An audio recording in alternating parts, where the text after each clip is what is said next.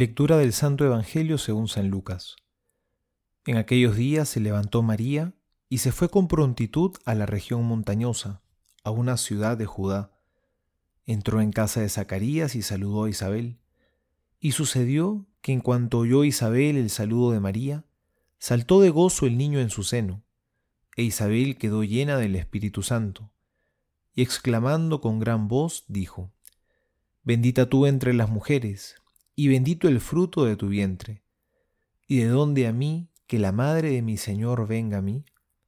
Porque apenas llegó a mis oídos la voz de tu saludo, saltó de gozo el niño en mi seno.